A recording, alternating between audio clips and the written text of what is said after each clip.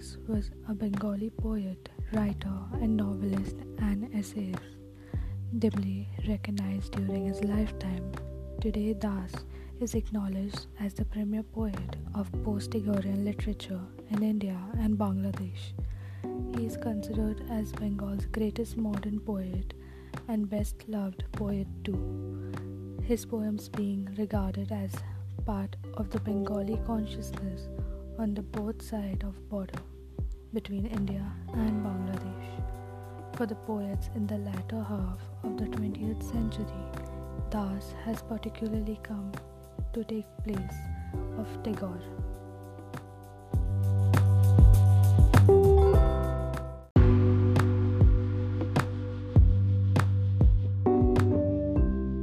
Banalata Sen. In Banalata Sen, we encounter a tired soul of a poet looking for peace and oneness. He claims he gets it from Banalata Sen, and we have the unmistakable feel that Banalata Sen, the loved one, is emblematic of Bengal. Bengal's nature is a deep solace and shelter. As he says, "For thousands of years I roamed the path of this earth, from waters round Sri Lanka in dead of night, to seize up the Malabar coast. Much have I wandered, I was there in the grey world of Ashoka, and of Bimbisara pressed on through darkness to the city of Vidarbha. I am a very heart surrounded by life's frothy ocean. To me she gave a moment's peace, Banalata Sen from Nator. Her hair was like an ancient darkling night in Vidisha. Her face, the craftsmanship of Saraswati, as the helmsman, when, his rudder broken, far out the adrift, sees the green grass, land of cinnamon oil. Just so, through the darkness, I saw her. She said, 'Where have you been so long?' and raised her bird's nest eyes." Banalata Sen from Nator. The poet, as we see in the poem, has travelled far and wide, but peace eludes him.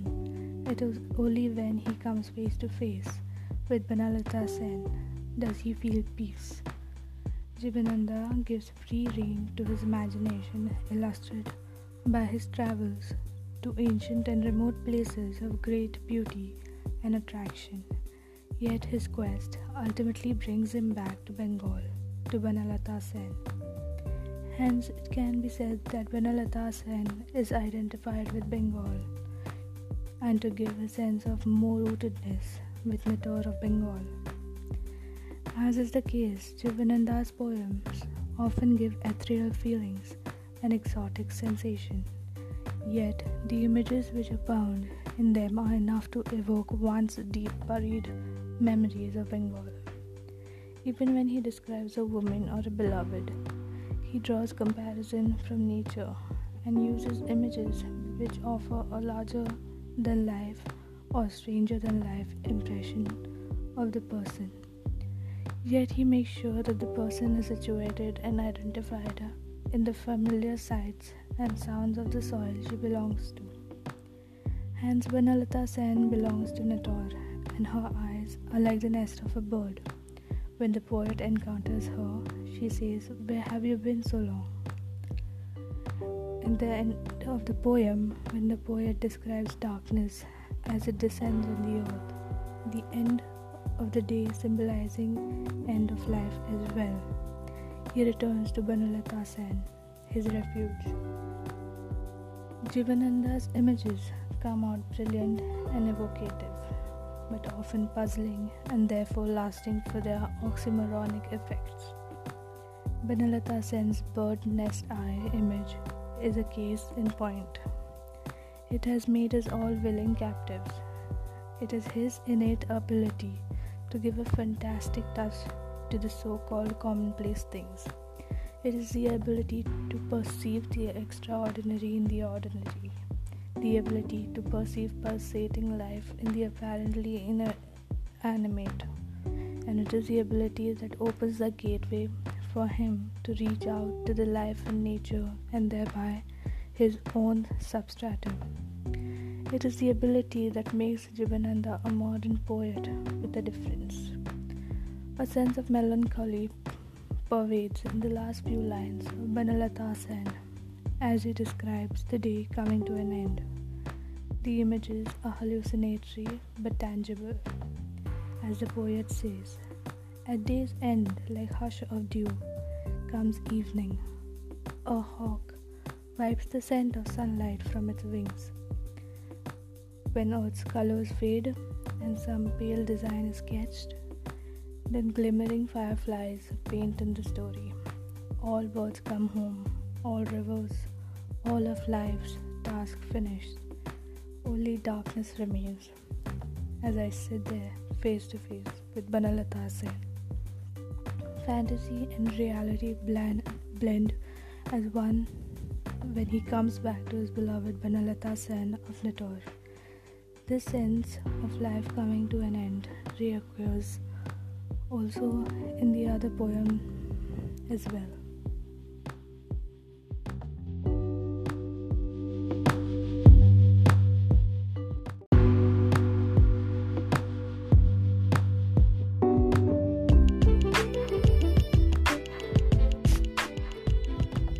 I shall return to this Bengal. The poet wants to return to Bengal, a place which has given him utmost fulfillment during his lifetime, and in death too he desires the same place. No one really knows what happens after death, yet the desire that the poet expresses is eternal. But to Bengal he will return not as a man, he will return as a manna or a fishing kite or a dawn crow, or maybe as a duck. As a human being, he has perceived his life as an outsider. Now he wishes to be one with it, one with this life which is pulsating and which is strangely beautiful. This life is not completely knowable until and unless one is completely a part of it. Hence, he says, I shall return to this Bengal, to the Dhansari's bank, perhaps not as a man, but manna of fishing kite, or dawn crow floating on the mist's bosom to a light. In the shade of this jackfruit tree, in this autumn harvest land, or maybe a duck, a younger girl's bells on my red feet, drifting on culmi-scented waters all the day. For love of Bengal's rivers, fields, crops, I'll come this way, to this green shore of Bengal, drenched by Jalangi's waves.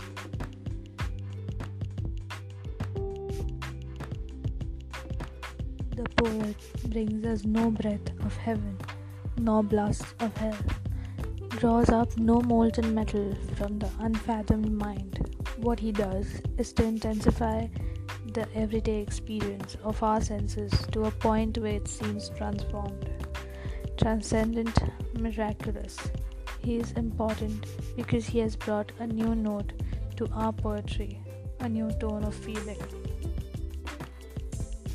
The most important aspect about Jibananda's perception of life is that in making the ordinary extraordinary, and in making the animals of the lower kinds like owl, mouse, crow, duck, shalik, and so on desirable and capable of bringing out the poetic inspiration in him.